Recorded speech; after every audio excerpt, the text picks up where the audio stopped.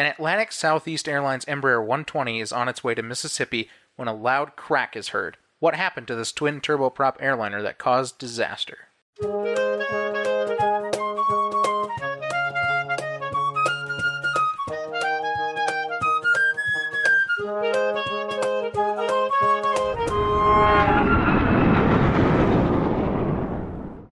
Before we get into our show today, we would like to share with you a new podcast we have found.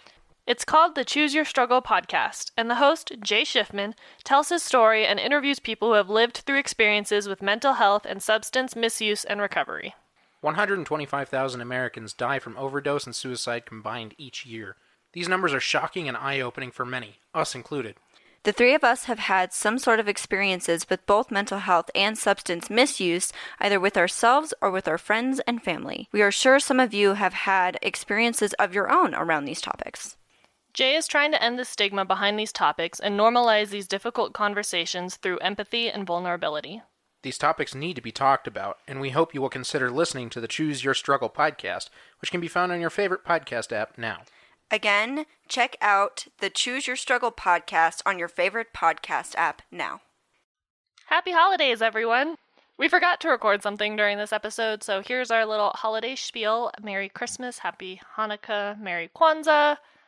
Happy Omisoka, Boxing Day. Happy Winter Solstice. Happy holidays. And all that. Incoming New Year's. Haha, yes. So, we just wanted to say a special happy holidays to all of the countries we have listeners in, which are 73 this year, which is crazy because last year it was 25. This is insane. So, here's the recitation of all of them. The United States. The United Kingdom. Australia. Canada. Singapore. Sweden. Germany. Trinidad and Tobago. Ireland. Denmark. France. Hong Kong. Finland. New Zealand. Barbados. Jersey. Belgium. United Arab Emirates. Spain. South Korea. Latvia. Greenland. Colombia. South Africa. Brazil. Thailand. Nigeria. Bahrain. Mexico. The Netherlands. Norway. Portugal. Syria. Turkey. Puerto Rico. Saudi Arabia. India. Indonesia. Iceland. Nepal. Pakistan. The Philippines. Qatar. Ecuador. Ethiopia. Malaysia. Ukraine. Greece. Algeria. Kuwait. Vietnam. Japan. Russia. Costa Rica. Austria. Egypt. Guyana. Maldives. Romania. Taiwan. Botswana. Eswatini. Kenya. Slovenia.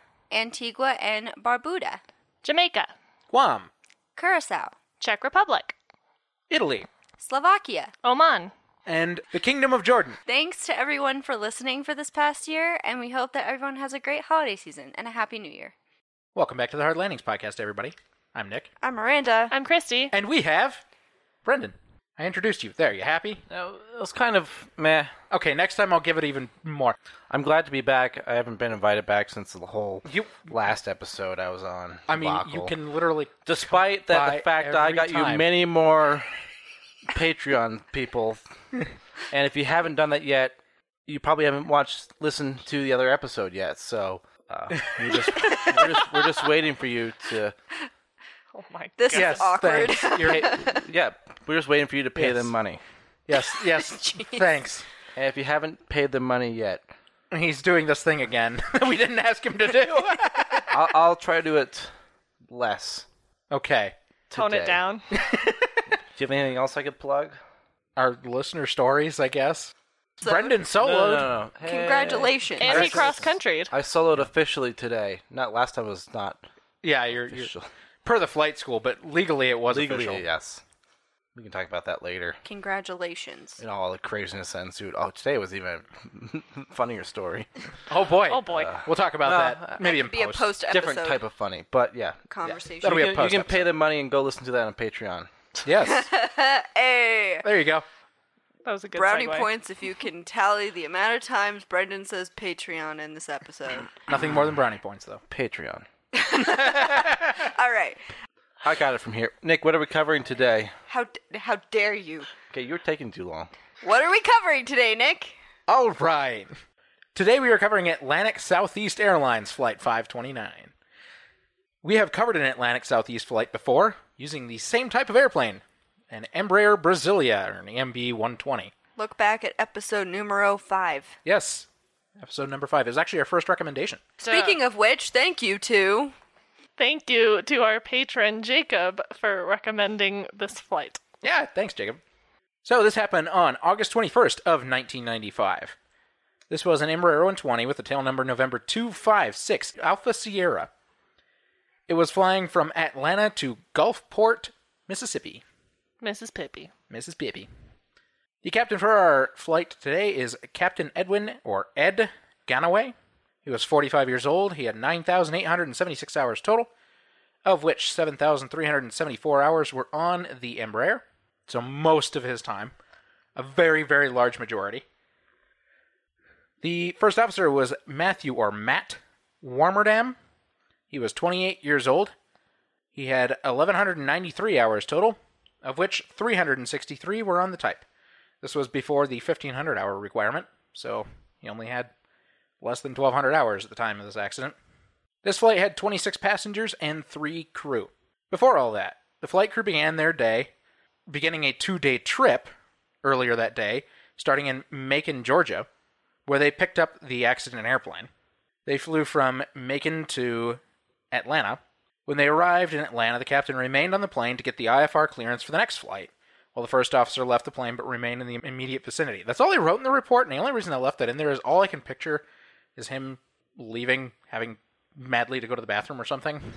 I can see that. All they said is he stayed in the immediate area. He probably was doing like a pre-flight. He was probably doing a walk-around or something, with the airplane. That's all I can think. Or frantically needed to pee. I mean, they have a bathroom on the airplane, but yes. Or wanted to get some Starbucks. Yes. Something like that. Caffeine is important. Totally.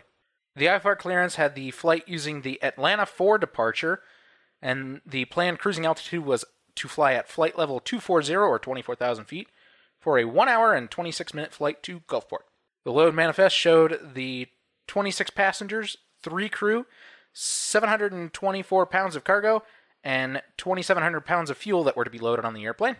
The airplane fired up and taxied out of the ramp area at 12:10 p.m. The flight took off at 12:23 p.m., so a nice midday flight. The plane climbed out normally. The flight quickly entered the clouds, which were expected to be present for much of the flight. At 12:36 p.m., the first officer reported to the West Departure Controller for Atlanta Center that they were crossing through 13,000 feet. At 12:42 p.m., after several back-to-back climb clearances from the air traffic controller, the air traffic controller cleared the flight to climb to and maintain their cruising altitude of flight level 240. And the flight crew acknowledged this given instruction. About 1.5 minutes later, as the plane was climbing through 18,100 feet at 160 knots, several large bangs occurred, and immediately the torque on the left engine decreased to 0. So it was not producing any torque whatsoever. We're talking about a twin turboprop, so this is a prop-driven airplane. It requires a lot of torque. I was going to ask. Yes. Small airplane. The airplane immediately began rolling to the left and pitching down all on its own. The autopilot had disengaged and alarms were sounding in the cockpit as nearly everything on the left side engine had failed. The captain immediately tried to counteract the roll and pitch by counter-controlling, but the airplane pitch still decreased down to 9 degrees nose low, and the descent rate progressed down to 5,500 feet per minute, which is pretty frickin' quick. That's a heavy descent.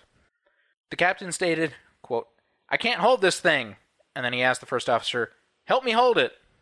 Some of the passengers seated on the left side saw that the left engine was mangled, and the prop blades were pressed against the wing, pointing to the left rather than straight forward, so the engine had canted to the left. At 12:44 p.m. and 26 seconds, the first officer declared an emergency to air traffic control, stating, quote, "We've had an engine failure," end quote. That's all he said to them. The air traffic controller cleared the plane to turn around and head direct back to Atlanta. The airplane's pitch and roll continuously changed as the flight crew kept fighting with the controls. At 12:45 p.m. and 46 seconds, the first officer informed the lone flight attendant on board, Robin Fetch, that they were going to return to Atlanta and to brief the passengers for an emergency landing. Just before that, she had gone back to see what the loud noise was through the passenger windows, and she saw that the engine was heavily damaged.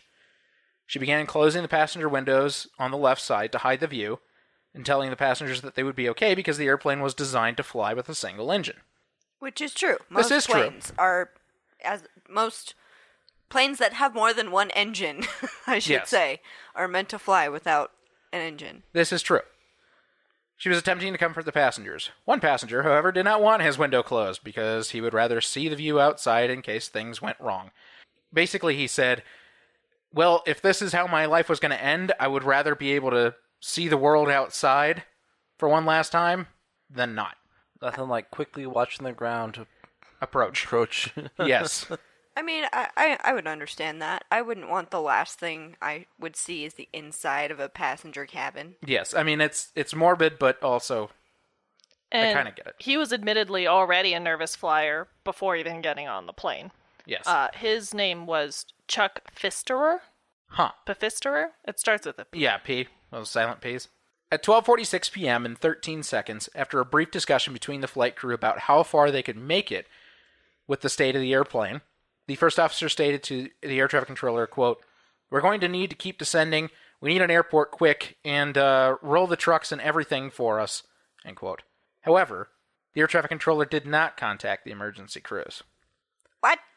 Yes. Why not? He was overwhelmed. The air traffic controller gave Is he the only one there? Dude, I don't know. They didn't clarify that part. All they said is that he didn't make any effort to contact emergency. Well, at that point, vehicles. he's probably trying to figure out which airport is best. And while dealing with all the workload he currently has. Yes. And mind you, this is also a center controller who doesn't handle Right. Oh, that's fair. the emergency stuff at these airports. You would have to tell another controller to do that. Yes. But we'll get to that in a minute. Okay, cool. The air traffic controller gave the flight crew heading info for CTJ, which was West Georgia Regional at Carrollton, Georgia. Small town. The flight crew continued to fight the controls as they also adjusted the power to the right engine, attempting to stabilize the airplane descent rate to between 1,000 to 2,000 foot per minute descent, and the airspeed between 153 to 175 knots. So just basically trying to get the airplane into a stable descent. Ish. As the airplane descended through 4,500 feet, the air traffic controller lost the flight's transponder code on his radar. At 12:50, the air traffic controller instructed the flight to contact an Atlanta approach controller, as they were the controllers responsible for the arrivals and departures at CTJ, or West Georgia Regional.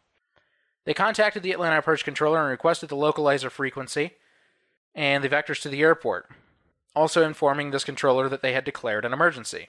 This air traffic controller, however, also did not contact the emergency crews to inform them to mobilize. Okay, that's a bit of a problem.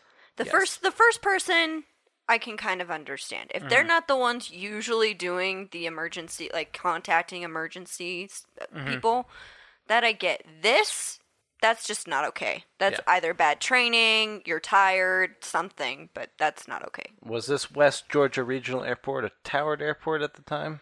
I don't know. It didn't clarify that, and it doesn't say they ever talked to tower. Okay, because usually at a non-towered airport, there's nothing you can really do. Right. You can't roll any trucks because there's no one to... From my understanding, there were emergency vehicles at this airport, so I think they were towered.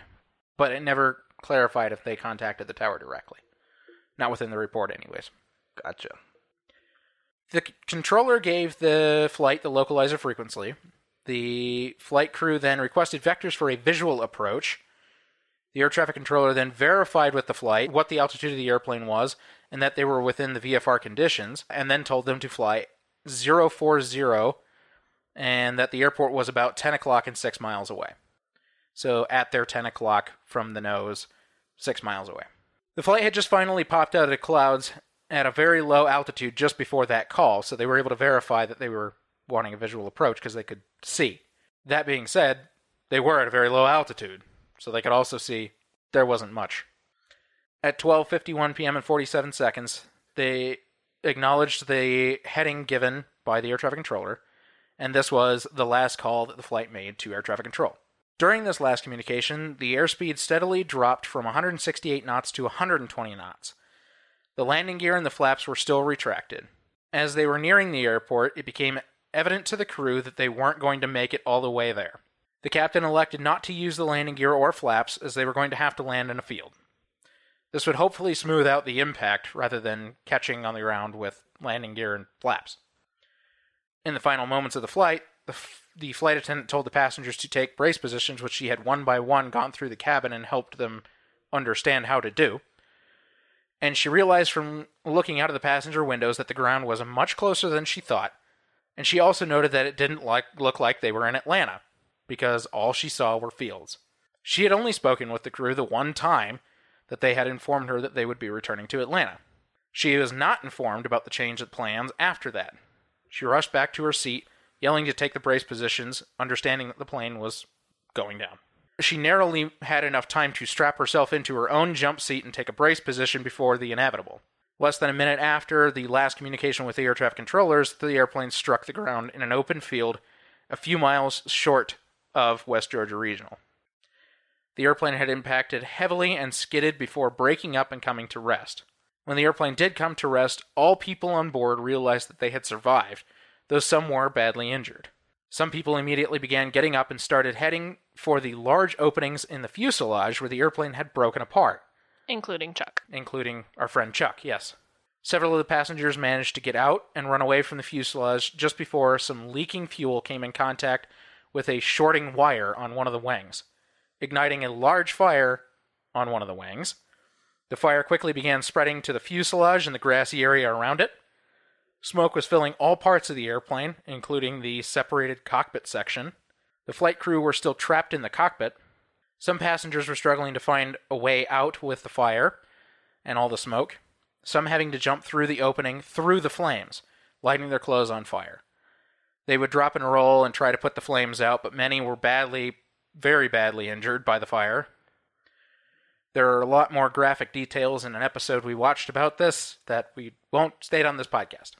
The first officer grabbed the escape axe and began swinging at his right side cockpit window, but his swing was weak and limited. He managed to create a small hole in the window. The captain was badly injured and not able to help with him. He was also unconscious. Yeah, he was also unconscious, basically. A nearby passenger that had escaped early saw the first officer trying to escape the cockpit, which was filling with smoke. He ran over and grabbed the axe from the first officer through the small hole and began hacking away at the window from the outside, pausing occasionally, allowing the first officer to take a breath of fresh air from that hole in the window. He kept swinging until the axe suddenly broke. He ran away briefly, unsure of what to do, but returned with another object and continued hitting the window until the first officer was finally freed and able to escape. The captain, however, was too incapacitated, and he was too difficult to get to for anybody to save him. He eventually succumbed to the injuries and smoke. 7 other passengers perished from smoke inhalation and the inability to escape the burning airplane. Another passenger perished 4 months after the accident as a result of her injuries. In all, 8 passengers and 1 crew, the captain, passed away. 2 crew and 10 passengers were seriously injured, and 8 passengers were minorly injured. The emergency crews got there in a timely manner, even though the emergency crews were not informed to mobilize when the air traffic controller was initially informed of the emergency. The airplane left an 850-foot wreckage trail. Numerous trees were sheared at the tops prior to the area in the field where the airplane impacted. The airplane had separated into 3 large sections. 2 people in a nearby house had seen the airplane coming and took cover, but then went to help the passengers once the airplane had come to rest. This was a pretty bad accident. I mean, the fact that they all managed to survive kind of proved that the captain knew what he was doing in putting the airplane down where he did, but unfortunately they couldn't help the fire. And that's what made this so much worse. This accident actually wouldn't have been as deadly had it not been for the fire. Right, I was about to say, like, if they would just crashed. Right. That's Everyone one thing. Probably would have survived. Right. Also, They had to go and blow up. Yep. good on the people who went back to help. Like that passenger that went back to help the first officer when he realized that he was trying to get out. It's not easy, by the way, to break those windows. No, it's not. Because they're supposed to be, like, really thick and basically close to indestructible because you don't want those coming off. Right. Because, and we'll eventually cover this at some point, you'll get sucked out of the plane yeah. if you're high enough, right? So the part of the reason why it was so hard for them to break it is because those windows are not meant to be broken. Also, Right. they had a really crappy axe to work with. Yeah, Yes. that's a little weird that a fire axe broke. Well, we'll talk about that later. For the record, that passenger's name that helped him get out was David McCorkle. Good job, David.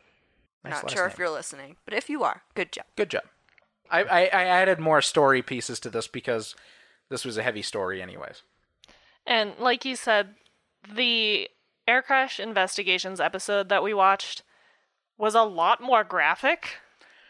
Yeah, this was a weird episode. This was really early in air crash investigations history, and they didn't do things like they do now. The entire crash sequence and evacuation took up the majority of the episode, and the analysis was like 4 minutes. If that. I mean, this was like 45 minutes of the episode was just a reenactment of the entire incident. I mean, it was really rough. This investigation was performed by the... NTSB. Whoa. And they didn't have a lot of rabbit holes to jump down this time. Rather, they had witnesses who were alive and saw the failure of the engine and were able to testify as such. Additionally, this is not the first time that we covered an Atlantic Southeast plane that went down in Georgia, specifically. Refer to episode 5. That was due to a malfunction of the propeller control unit. In just the year before this accident, there were 2 previous propeller blade failure of the same type of propeller blades, and that knowledge helped the NTSB narrow in on what happened on the left engine. They found one of the propellers to be missing and was recovered about a month later at a farm 35 miles west of the crash site. So one of the blades just fell off? Broke. Broke? And that it had a smooth crack surface for a small ways before becoming jagged. If you've been here before, you know what that means. Fatigue. Yep, a fatigue crack. Fatigue crack. Now, let's talk a little bit about how these propellers were designed. This composite propeller was made by Hamilton Standard, a familiar company if you listen to episode 5. And it was made with an aluminum alloy spar to carry the load, and the blade itself was a fiberglass epoxy composite with foam spacers, all adhered to the spar. That's a good propeller right there. Layered propeller. Turns out it wasn't a very good propeller, actually. Turns out. The idea is nice. Yeah, the idea is nice. For weight reduction as well as balance, a conical hole, or a taper bore, it was formed in the center of the spar. To maintain perfect balance, maintenance would have to add lead wool inside the bore, which would be kept in place with a cork. But the use of cork was deemed unnecessary and was in the process of being phased out, which I'll come back to in a second. The fracture crack had originated at a corrosion pit on the taper bore surface, propagating little bits at a time until it reached the critical length for fracture. In fact, there were beach marks present on the cracked surface, which you can see with a naked eye. Yeah, I can see that. Yeah. The rings, yeah. And that's even like crappy quality Xeroxed version. Yeah. The original photo. I've talked about them before. Basically, they're like tree rings where you can see the changes in loading over time as the crack propagated. The crack had actually progressed through about 75% of the cross-section of the spar before overload stresses caused the fracture. Now, I spoke of the 2 previous incidents, not accidents, in the year prior to this crash. Both of them landed, for the record. No one died.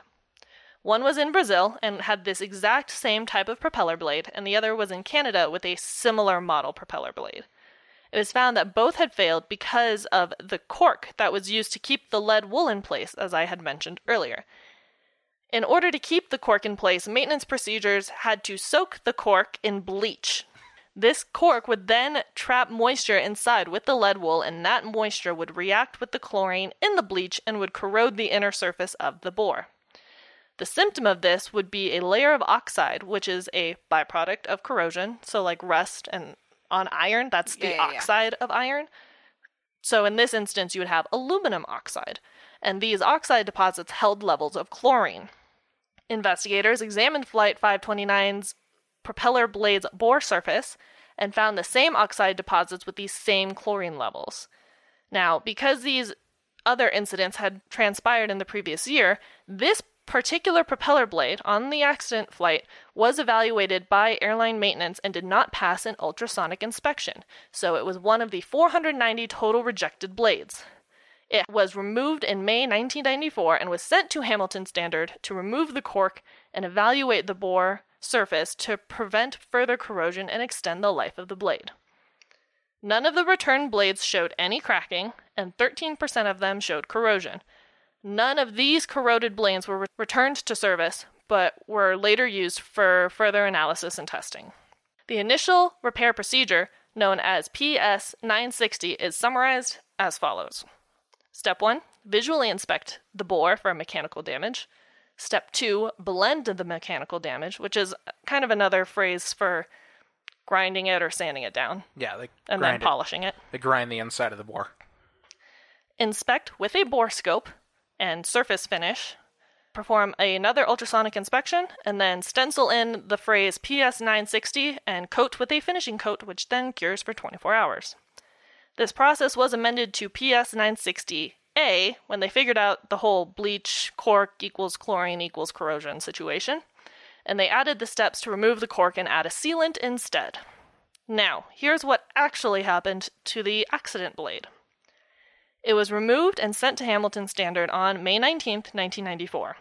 Hamilton Standard performed an ultrasonic inspection on June 7th, confirmed that it failed the ultrasonic inspection, and then removed the lead wool and visually inspected the bore with a bore scope. The technician recorded, quote, "No visible faults," which was spelled without a U. So, great spelling. Faults. Yep. Faults. No visible faults found. Blend rejected area. So he sanded and or ground down that area that failed the ultrasonic test, even though the procedure said only to blend areas that failed the visual test. It was at this point that investigators wrote, quote, P.S. This is where Miranda will get mad. The technician, who was not an FAA-certificated mechanic, stated that he was permitted to perform and sign off the work that he was qualified to perform. The technician, as an employee of Hamilton Standard's Rock Hill Blade Repair Facility, which is an FAA-certificated repair station under Part 145, is not required to be a certificated mechanic to work on propeller blades. End quote. What? Legally, that is true.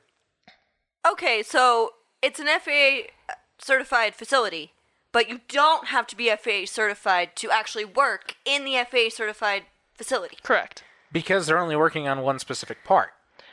Being a mechanic for an entire airframe and engine like that requires you to have much broader knowledge than just working on one piece. That's all they do. Additionally, though, his work was supposed to be inspected by someone who is FAA certificated. And let me guess. It wasn't. The shop traveler form, the official documentation regarding the state of the propeller, was initialed and dated by the technician, but the space for signature from a second inspection by an FAA-certificated repairman was blank. Okay, so how did it even get back on the plane then? I'm confused. If all steps are not carried out, why would you just send it off? I don't know, but that's literally my next point is after finishing some touch-ups at their other facility, Hamilton Standard provided an airworthiness approval tag indicating that repair PS 960A had been completed and sent the blade back to Atlantic Southeast on August 30th, 1994 and was installed on the accident plane on September 30th. So less than a year before the accident. Correct me if I got this wrong, but they did more than what they were supposed to. Correct. So I'll get... They went above and beyond the line of duty. Well, I'll explain. Well, clearly not, because he failed. sidestepped procedures. So I'll get into that right now. So the NTSB determined that this treatment of the blade that the technician had performed masked the existence of the crack. So was the crack already there when he made the thing? Yes. Oh, God. That is why it failed the ultrasonic inspection. The technician had sanded the surface, but did not restore the surface to the original surface finish. In other words, he didn't properly polish it. That made the ultrasonic waves disperse around the area and reduce the ultrasonic indications to below 40%, which meant that it was below the level required to be recorded. This failure to polish properly was considered to possibly be due to inadequate training, his automotive background, or long hours. Investigators were ultimately unable to determine whether or to what extent these factors contributed, however. Aren't they supposed to put it through another test before it goes out again, though?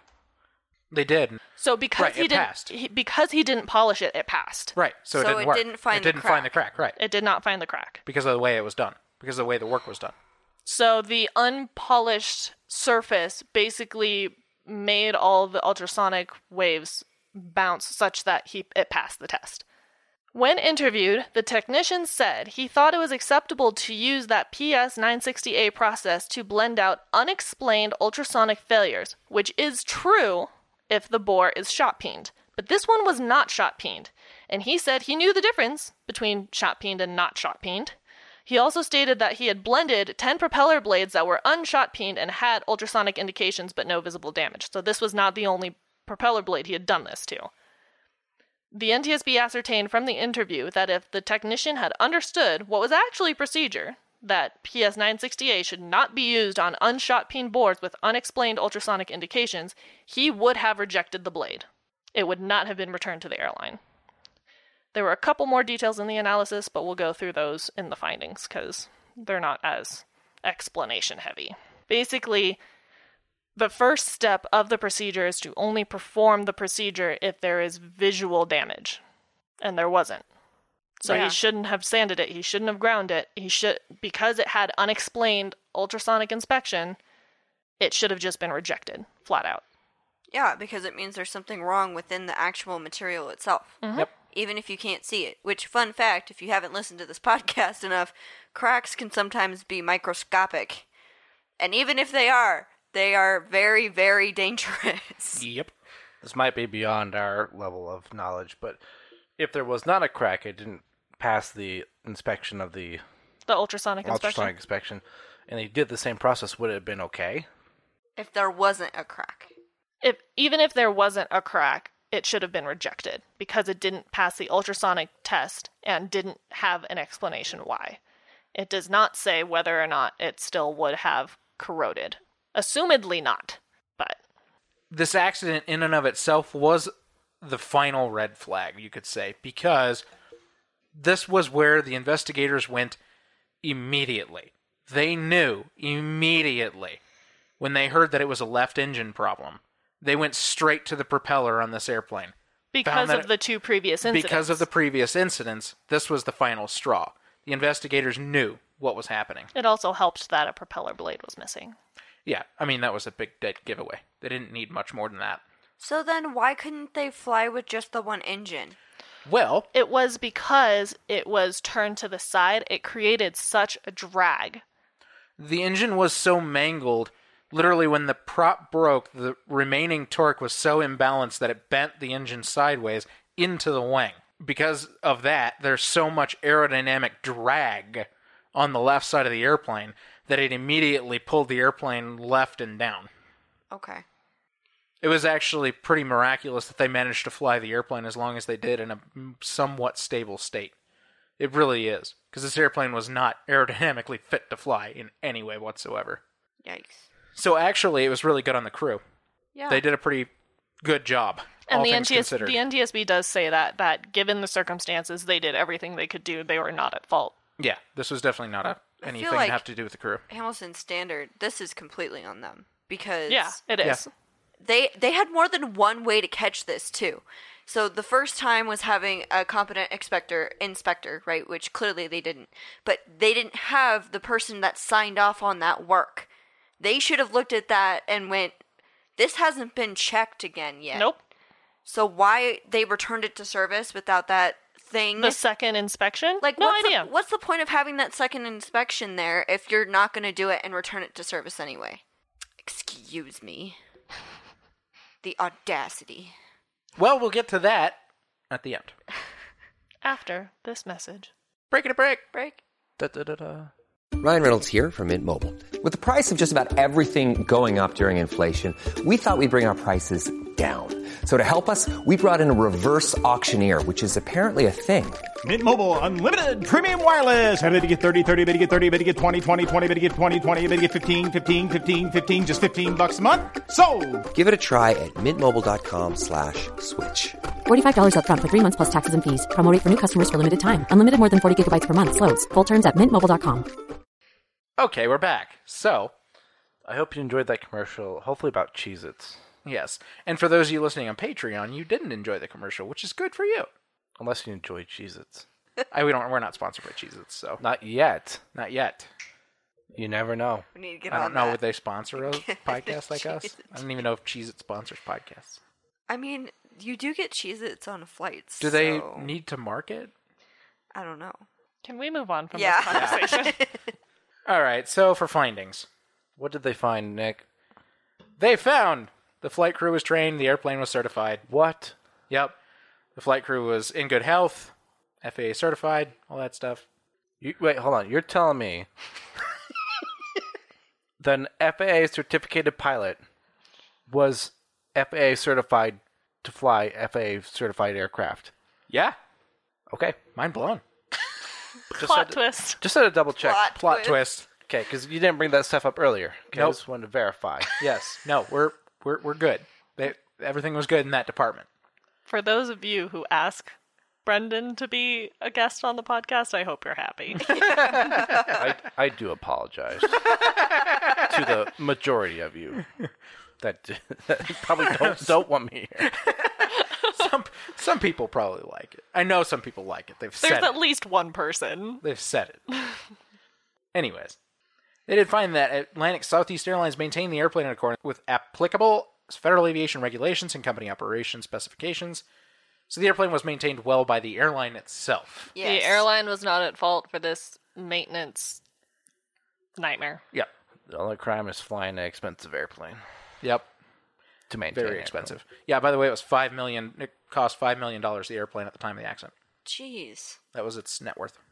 In 95, right? In 1995, yes. They were pretty new at the time. They found that after the propeller blade separation, the combination of the resulting loss of left engine thrust, increased drag from a deformed engine nacelle, and the three blades retained in the propeller hub, and added frontal drag from external sheet metal damage, degraded airplane performance, preventing the flight from arresting the airplane's descent or making rapid changes in its direction of flight, making a forced landing necessary. In other words, it was so badly damaged on the left side, they had to land the airplane. They didn't have a choice. It wasn't really depicted well in the story that I told, but the flight crew was literally using all of their force on the flight controls to try to maintain stability on the airplane. They also had no idea the state of the engine because the captain did not take the time to look over his shoulder and Yes. say, hey, He thought it was just some kind of engine fire or something. flame out or something. Because of the warnings they were getting in the cockpit. But it turns out it was much worse than that, and he didn't realize it until they were close to hitting the ground. That he looked over his shoulder and... Yeah. Yep. Is the 120, is it cable? I think it is cable driven, yeah. Okay. Yep. So you actually can feel the... Yeah. They were putting full force on the controls trying to hold it back, and you might remember, he asked the first officer to help him. Right. And he it wasn't in the story, but I know that he asked him several times to keep helping him and keep holding it, because he couldn't keep the nose up. So the airplane just kept descending and descending and descending. They found that one of the four blades from the left engine propeller separated in flight because of fatigue crack that originated from multiple corrosion pits in the taper bore surface of the blade spar, propagated toward the outside of the blade around both sides of the taper bore, then reached critical size. You know what I don't get? It's why they had to use bleach to soak the cork in. To put it in there. I don't didn't know. quite understand either. I feel like it should... use water? Wouldn't it be the same? Probably some scientist somewhere was like, Do figured it out. this. Okay, but also thinking about it, like, it's somewhat obvious to me that bleach would degrade aluminum, Yeah. It degrades pretty much anything it comes into contact with. except for, like, I suppose. porcelain, which is why you use it in the bathroom. Well, we know that now, but did they know that then? I don't know. I mean, this is 1995. I would hope so. We didn't even know the tectonic plates until, what, 30 years ago? Yeah. So, I mean, my chemistry history isn't that great, but I still feel like we knew as a collective society that chlorine was highly reactive. It is a halogen. I don't know. I just thought it was weird that they used bleach instead of any other thing they could have soaked the actual cork in. I'm sure there's a logical explanation. I'm sure. That has a lot of science that I don't understand, Nope. but... If you want to do your own investigation, though, you could go look up the previous events where the propeller blades failed. One was in Canada, one was in Brazil. Yep. They both happened in 1994. Have fun. They found that because of the severely degraded aircraft performance following the propeller blade separation, the flight crew's actions were reasonable and appropriate during the attempts to control and maneuver the airplane throughout the accident sequence, and they were not a factor in this accident. Flight crew were good. They found that Hamilton Standard's engineering decision to use the PSA 960A blending repair to remove ultrasonic indications caused by a shot-peened taper bore surface was technically reasonable. On shot-peened surfaces, that was reasonable. What is shot peened?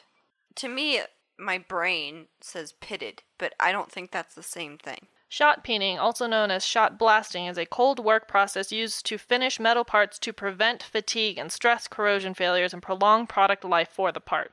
In shot peening, small spherical shot bombards the surface of the part to be finished. The shot acts like a peen hammer, dimpling the surface, causing compression stresses under the dimple. As the media continues to strike the part, it forms multiple overlapping dimples throughout the metal surface being treated. The surface compression stress strengthens the metal, ensuring that the finished part will resist fatigue failures, corrosion fatigue, and cracking, and galling and erosion from cavitation. So there you go. It's like shooting it with a shotgun over and over again. Okay, I just did some quick research. So shot peening hardens the surface, which is what makes it less susceptible to fatigue. Gotcha. Okay. I'm assuming because it probably just dents it to the point of more density, so it's hardened. Effectively, Basically. yes. And then you just polish it It off on compresses the it. inside. Yes. And then it would, it would make it overall harder, so therefore Correct. it wouldn't crack or fatigue. So there you go. Science! Science! So as a material gets harder, it becomes more brittle and more ceramic-like. Ceramics do not fatigue. Ah. So you fix the Unless fatigue you problem. drop it. You fix the fatigue Well, problem. because then that's but- not fatigue. That's just Dropping. fracture. Yeah. Yeah, you fix the fatigue problem, but not the potential brittle break. Yes. Now you just gotta watch your head around the propeller. Yes, which is always usually a good idea anyways. But the whole thing is kind of irrelevant in the Yes. first place because this particular blade was not shot peened, which is why he should not have done this, because that procedure, in case of unexplained ultrasonic inspection, was only allowed on shot peened bores. So this blade should have never been back on the airplane. Right. They found that the manner in which the unapproved extension of PSA 960A was documented and communicated within Hamilton Standard and the lack of training on the extension created confusion and led to misapplication of the blending repair to unshot-peened blades with unexplained ultrasonic indications, allowing the accident blade to be replaced back into service with an existing crack. So, saying that it wasn't done correctly because of the way that it was communicated within the company. This procedure was not completed correctly, and therefore this allowed this blade to end up back in service. They found that the sanding marks left by the PSA 960A blending repair did not contribute to the initiation of the fatigue crack in the accident blade. It was already there. It was already there. They knew that because the ultrasonic test failed initially when it came in. They found that the failure to restore the taper bore surface to the original surface finish, as required by PSA 960A, was a factor that caused the reduction of the ultrasonic indication that allowed the blade to pass the final ultrasonic inspection and to be returned to service. He So- didn't finish it correctly. Another question, Uh-huh. right? If he had done... So, I guess it's a two-part question. First one, if it failed the first time but didn't fail the second time, shouldn't that be a red flag? No.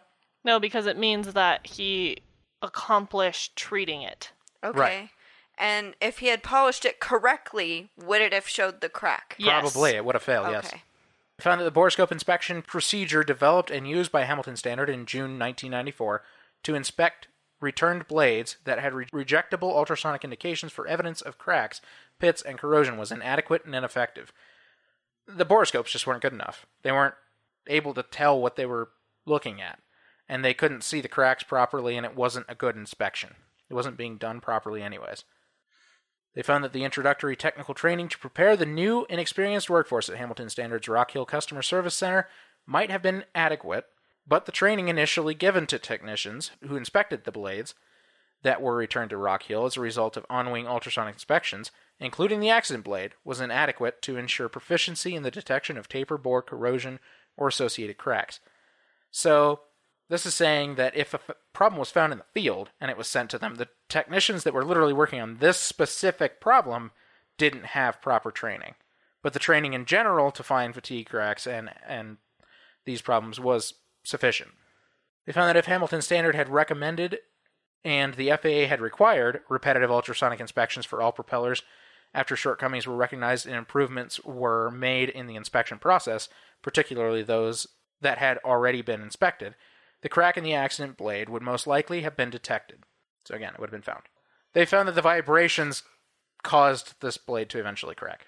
The vibrations from operation. Yeah, yes. Yeah. Yes.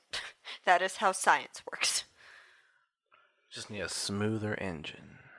Yes. Smooth. They found that Advisory Circular AC 20-66 does not provide guidelines for adequate margin between a propeller blade's natural frequencies and its potential coincident excitation frequencies over the life of the blade. That's one that I think you could probably explain better. So, you guys remember when we were talking about that for... last episode? Yeah.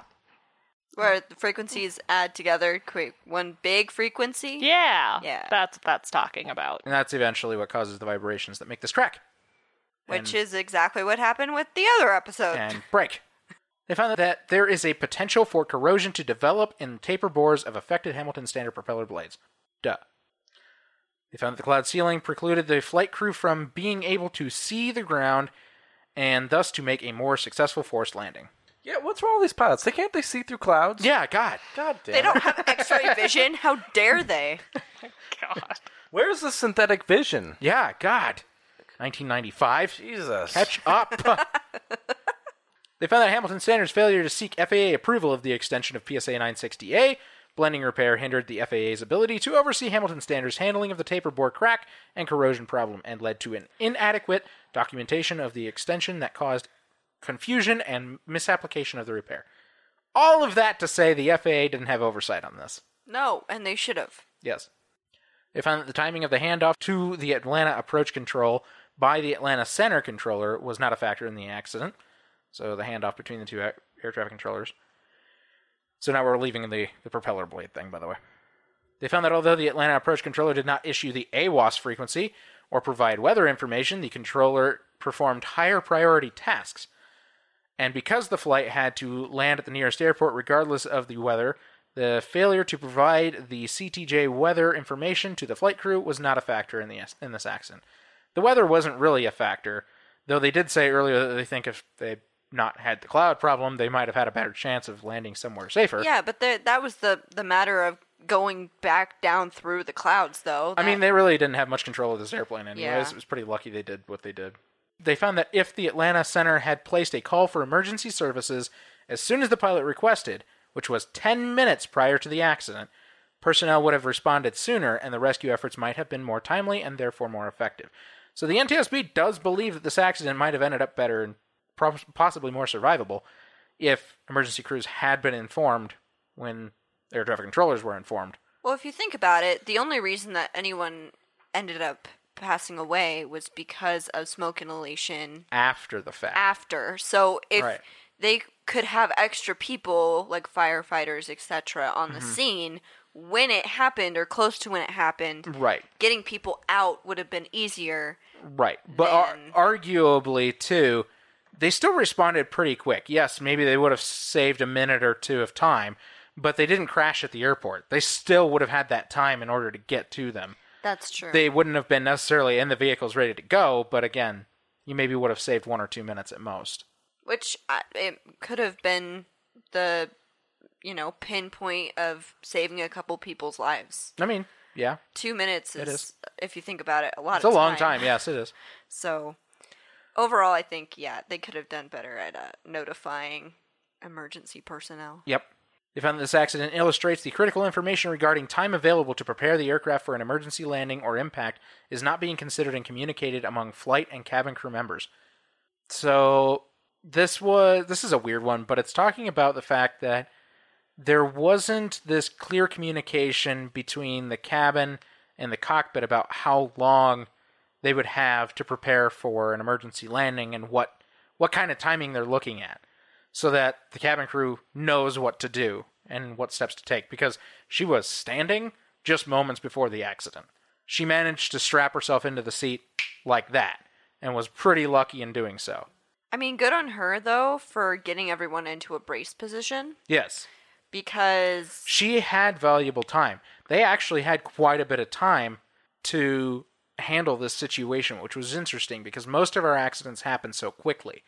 But this one, with just over 10 minutes worth of time to prepare for this accident, meant that flight attendant actually had time to go row by row and make sure everybody had learned how to do the brace position. Those that had, difficulty doing a brace position, finding a better way for them to do it. She taught people how to open the emergency exit, specifically, that were in that row. The one weird thing that she did ask them to do was to pour their drinks into their seat back pockets. That I did not understand in the slightest. I didn't either. She asked them, because I think she just didn't think she had time to collect them or something. So she asked them to pour them into the seat back pockets and put the tables up. I mean, I kind of get that. You don't want drinks flying around everywhere, I guess. What I understood more, she's like, everyone take off your glasses, remove sharp objects from your pockets. I was like, yeah, good for you. She was genuinely doing a very, very good job, quite frankly, because she was trying to comfort them too and saying, like, hey, look, this airplane's is designed to be able to fly with one engine and we'll be okay. She kept telling them we'll be okay, but also prepared them for the worst. I don't know. And that's what made this pretty survivable. I have a problem with people saying it's going to be okay, because in reality, they actually don't know that. Yeah, but I realize she's trying to comfort passengers, but there's other ways to comfort than saying we'll be okay. Yes, and I get that too. I don't know. If you die right away, I mean, you never know if it's going to be okay or not. If it was going to be okay. I mean, I guess that's true, but you don't want to give people false hope. I don't know. That's weird to me, but obviously everyone survived upon impact, so... She also thought it would be okay because she was like, oh, we still have the other engine. Oh, that's true. Yeah. Yeah, she probably did. She really did. So a little bit more on her. The Georgia State Senate passed a resolution honoring her and her actions, but she also never flew again. Yeah. As a flight attendant. She is still alive, but... The last and final in the spirit of aviation. The last and final finding. They found that there should be standards governing the design of crash axes required to be carried aboard passenger carrying aircraft. The axe. Yeah, it broke. In use. To be fair, it probably wasn't designed to smash a window. No, but also... caliber. No, but also... It's designed to smash things much harder than windows. I mean, it's designed to get them out of an emergency. And it didn't. It broke. Yeah. If that passenger wasn't on the other side... To be fair, those windows aren't really meant to be broken, so it can go one of both ways. Should the axe have actually broken? No. Well, so here's the reality, is that unfortunately the Embraer 120 was designed without a really decent way of having an emergency exit for flight crew. Oh, that's unfortunate. Because the floor buckled, jammed the door, they couldn't get out. That's why he had to smash the window. On other aircraft... there is a way to get out of the window. That clearly was not the case or a here. hatch. Yes. Yeah. Have you seen the Embraer 120 window? It's tiny. Well, actually, it's massive. That's why it doesn't open. It's a massive window. So it's like the that's size of a pretty human. big. Yeah, it's the size of the human.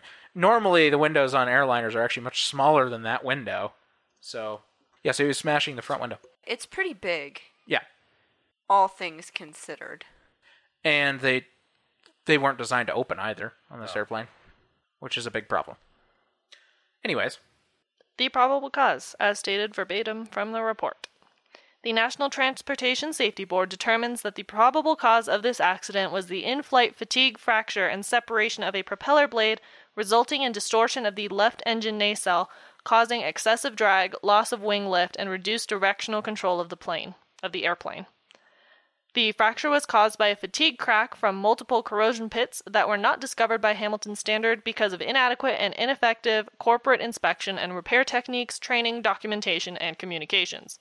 Contributing to the accident was Hamilton Standards and the FAA's failure to require recurrent on-wing ultrasonic inspections for the affected propellers. Contributing to the severity of the accident was the overcast cloud ceiling at the accident site. I still think adding the weather in there's a little bit... Like, they didn't have There was nothing control. they could do about The airplane that. was descending whether they liked it or not. Just, they didn't see how close they were to the ground. That's about it. But they had directional control. They had some directional control, Because they were yes. following the headings from ATC. So Yes, they, could they have were. found a better spot. Yes, and this is They did land probably in a true, but they field. did end up in a field still. I mean, they did okay. At least they Nothing's didn't land on a highway. Yes. Could have been better, actually. It could have. It could have. But Main problem was the fire. Everyone was alive. they did the best in the situation they were given. Yeah. So, there actually aren't a lot of recommendations in here, and there's a reason for that.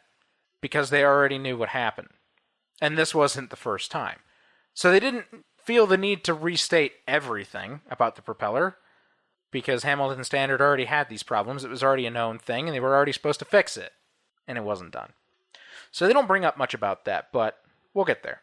The NTSB recommended to the FAA to require Hamilton Standard to review and evaluate the adequacy of its tools, training, and procedures for performing propeller blend repairs, and ensure that those blend repairs are being performed properly. They recommend reviewing the need to require inspection, buyback, after the completion of work that is performed by uncertificated mechanics at Part 145 repair stations to ensure the satisfactory completion of the assigned tasks. They recommended revising Advisory Circular 20-66 to include the vibratory testing of composite propeller blades that have been previously operated for a substantial number of service hours, and composite blades that have been altered to the limits set forth in FAA-approved repair manuals to determine the expected effects of age on propeller vibration and provide guidelines for RPM margin between a propeller blade's natural frequencies and the excitation frequencies associated with propeller operation. That one's really long. But that one, the whole point is to say they need to do a study and test on vibrations on these blades, especially as they age, and make sure that this doesn't cause bigger problems over time. Breakage?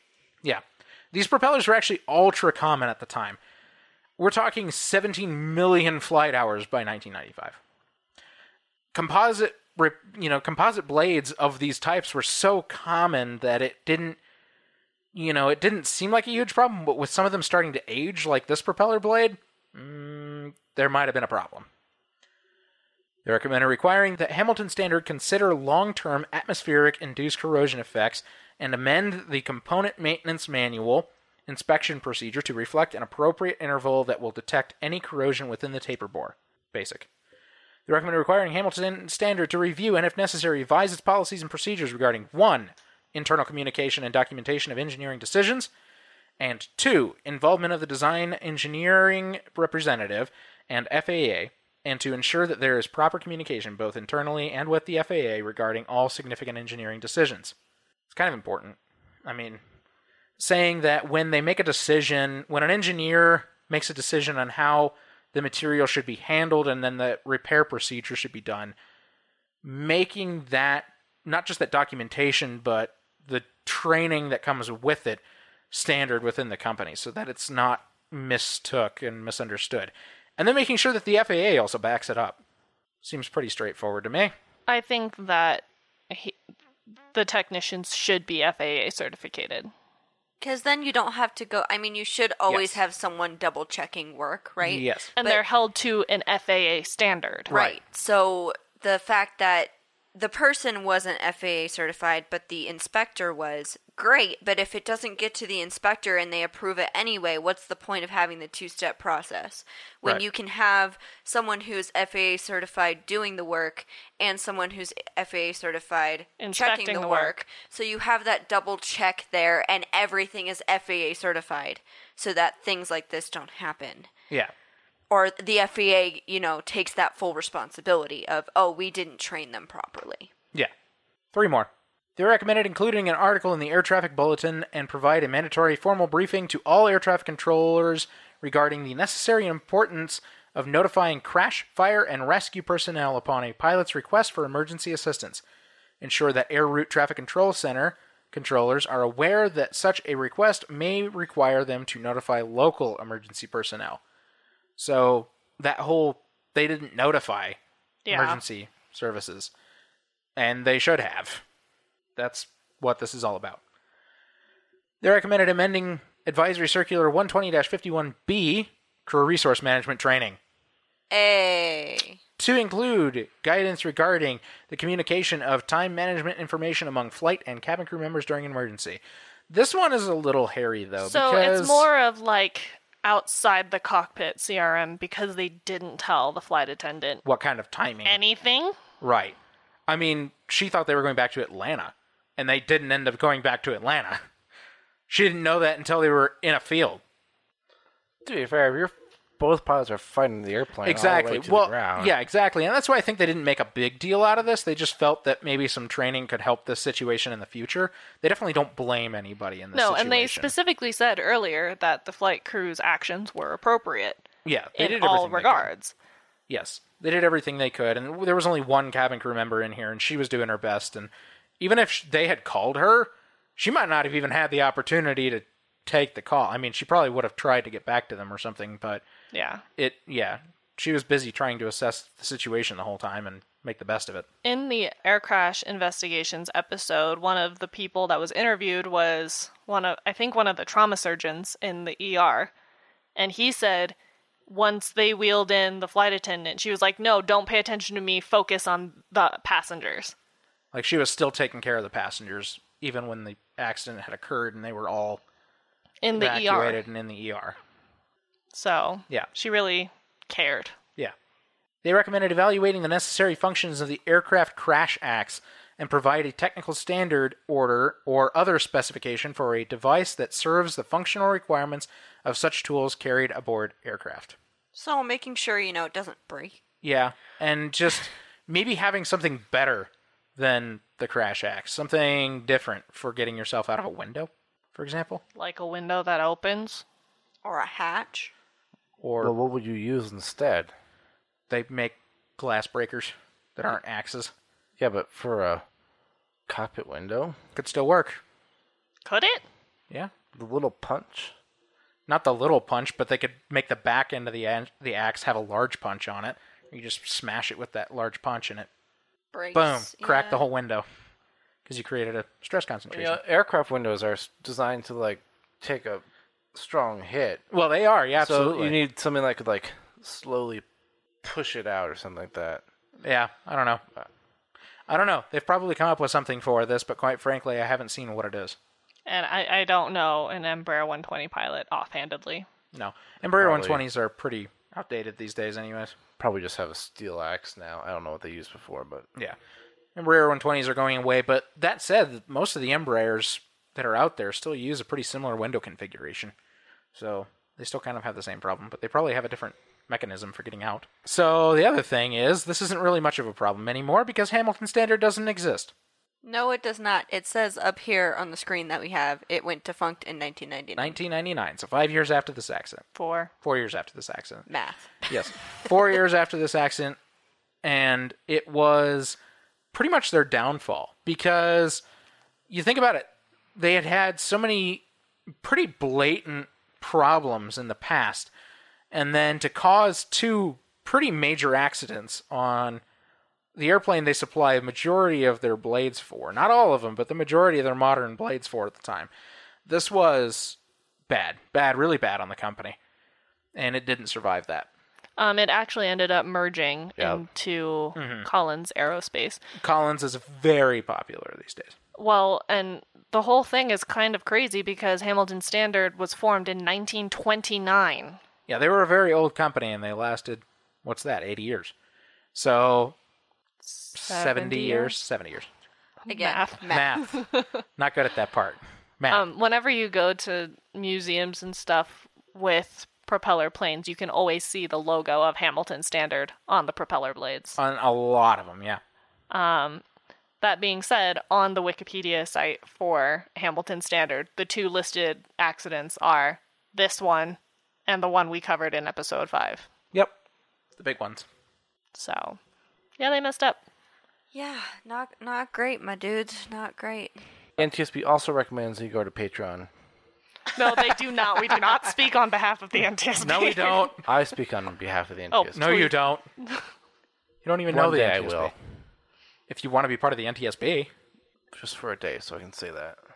I mean, it would be And cool. they can fire me. You stood outside of their office once, didn't you? I did. During You said riots in You DC. said it was really boring. It looked like an office building. Probably is an office There was no building. Not that sign. interesting. No nothing. Not that interesting. So that was...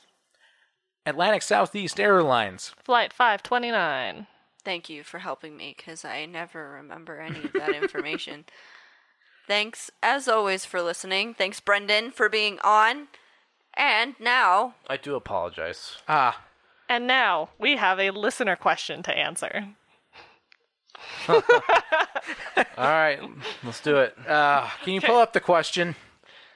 This question is from, as you may guess from us chuckling, Brendan. I'm surprised you waited this long. I submitted this a long time ago. You submitted it on the 30th of October. You guys take forever to answer these. You and I discussed. So they planned for this to happen whenever you'd be on next. Yes, we did. And I discussed this with you and how I thought it didn't matter. I should not have been here. All right, go. Really, to be perfectly honest, it was Christy's idea. So, The question is, why did the chicken cross the road? do we want to give 3 different answers? I have something fun for this. I looked this up too. Okay, so But I'm I going to give you a give bullshit question. I'm going to give the standard answer to this and say to get to the other side, which everyone's going to go, Not satisfied. that's not fun. Oh, I have mine. As a tower would respond, the chicken was instructed to hold short of the road. This road incursion incident was reported in a hazardous chicken road crossing report. Please reemphasize that chickens are required to read back all hold short instructions. Possible chicken deviation. Please advise read a copy. That's a good aviation one. Here's my response. This chicken got to go fly in a glider. That's fantastic. And it's a real video. It's a real video of a chicken flying in the front seat of a glider looking all confused the whole time. What the hell's going on? Flying upside down and all around. He's just like, Is he or even- she's just like, what in the world am I doing? Is it even strapped in? I don't know. I don't know if they could strap it in. Probably didn't really need to be. So That's you'll- pretty much the whole video. You'll be able to see this on the website, so you can watch the chicken fly the glider. But Nick, you didn't answer the question. To go fly a glider. Oh, okay. I believe the article that I got this from, let me see. And what does that say? The article reads, quote, "Why did the chicken cross the road? To fly in a glider, of course," end quote. So there you go. When I Googled chicken cross the road aviation, that was the first thing that came up. I'm going to start submitting more questions now. All right. Oh, God. You'll I be gave the you an only one. answer. We've gotten a comment from David. Yeah, Thank and you, David. seeing how long it takes to reply to these questions, I see why people haven't. Normally we would answer them on the immediate episode following getting we the get it, yeah. question. You're a special You case. were the special case. Yeah. So So submit I your am special, thank you. submit your listener questions. We will answer them more timely. Submit your listener stories for January. which is now your first aviation adventure, whether that be a trip, a flight, a jump, First- aka David. Yeah. First something in aviation. Yeah, First something aviation related. that's January's listener episode theme. All right. Thanks for listening. Thanks, As y'all. always. Adios, everyone. Stay safe. Stay healthy. Wear a mask. Please, God, wear a mask. And we'll catch all of you next week. Wear 3 masks. If you feel like you need to, Keep your speed up. Please like and follow us on Facebook and Instagram at Hard Landings Podcast and on Twitter at Hard Landings Pod. Subscribe and leave a 5-star review on the platform you are using to listen. If you would like to see photos and sources for this episode, please visit us at hardlandingspodcast.com, where you can also leave us feedback and ask questions. This episode was researched and written by Nick and Christy. Our theme song was written by Miranda and performed by all 3 of us plus Leo. And our logo is by Naomi from Not a Monster, Not a Boogeyman. Thanks for listening. Catch you next time.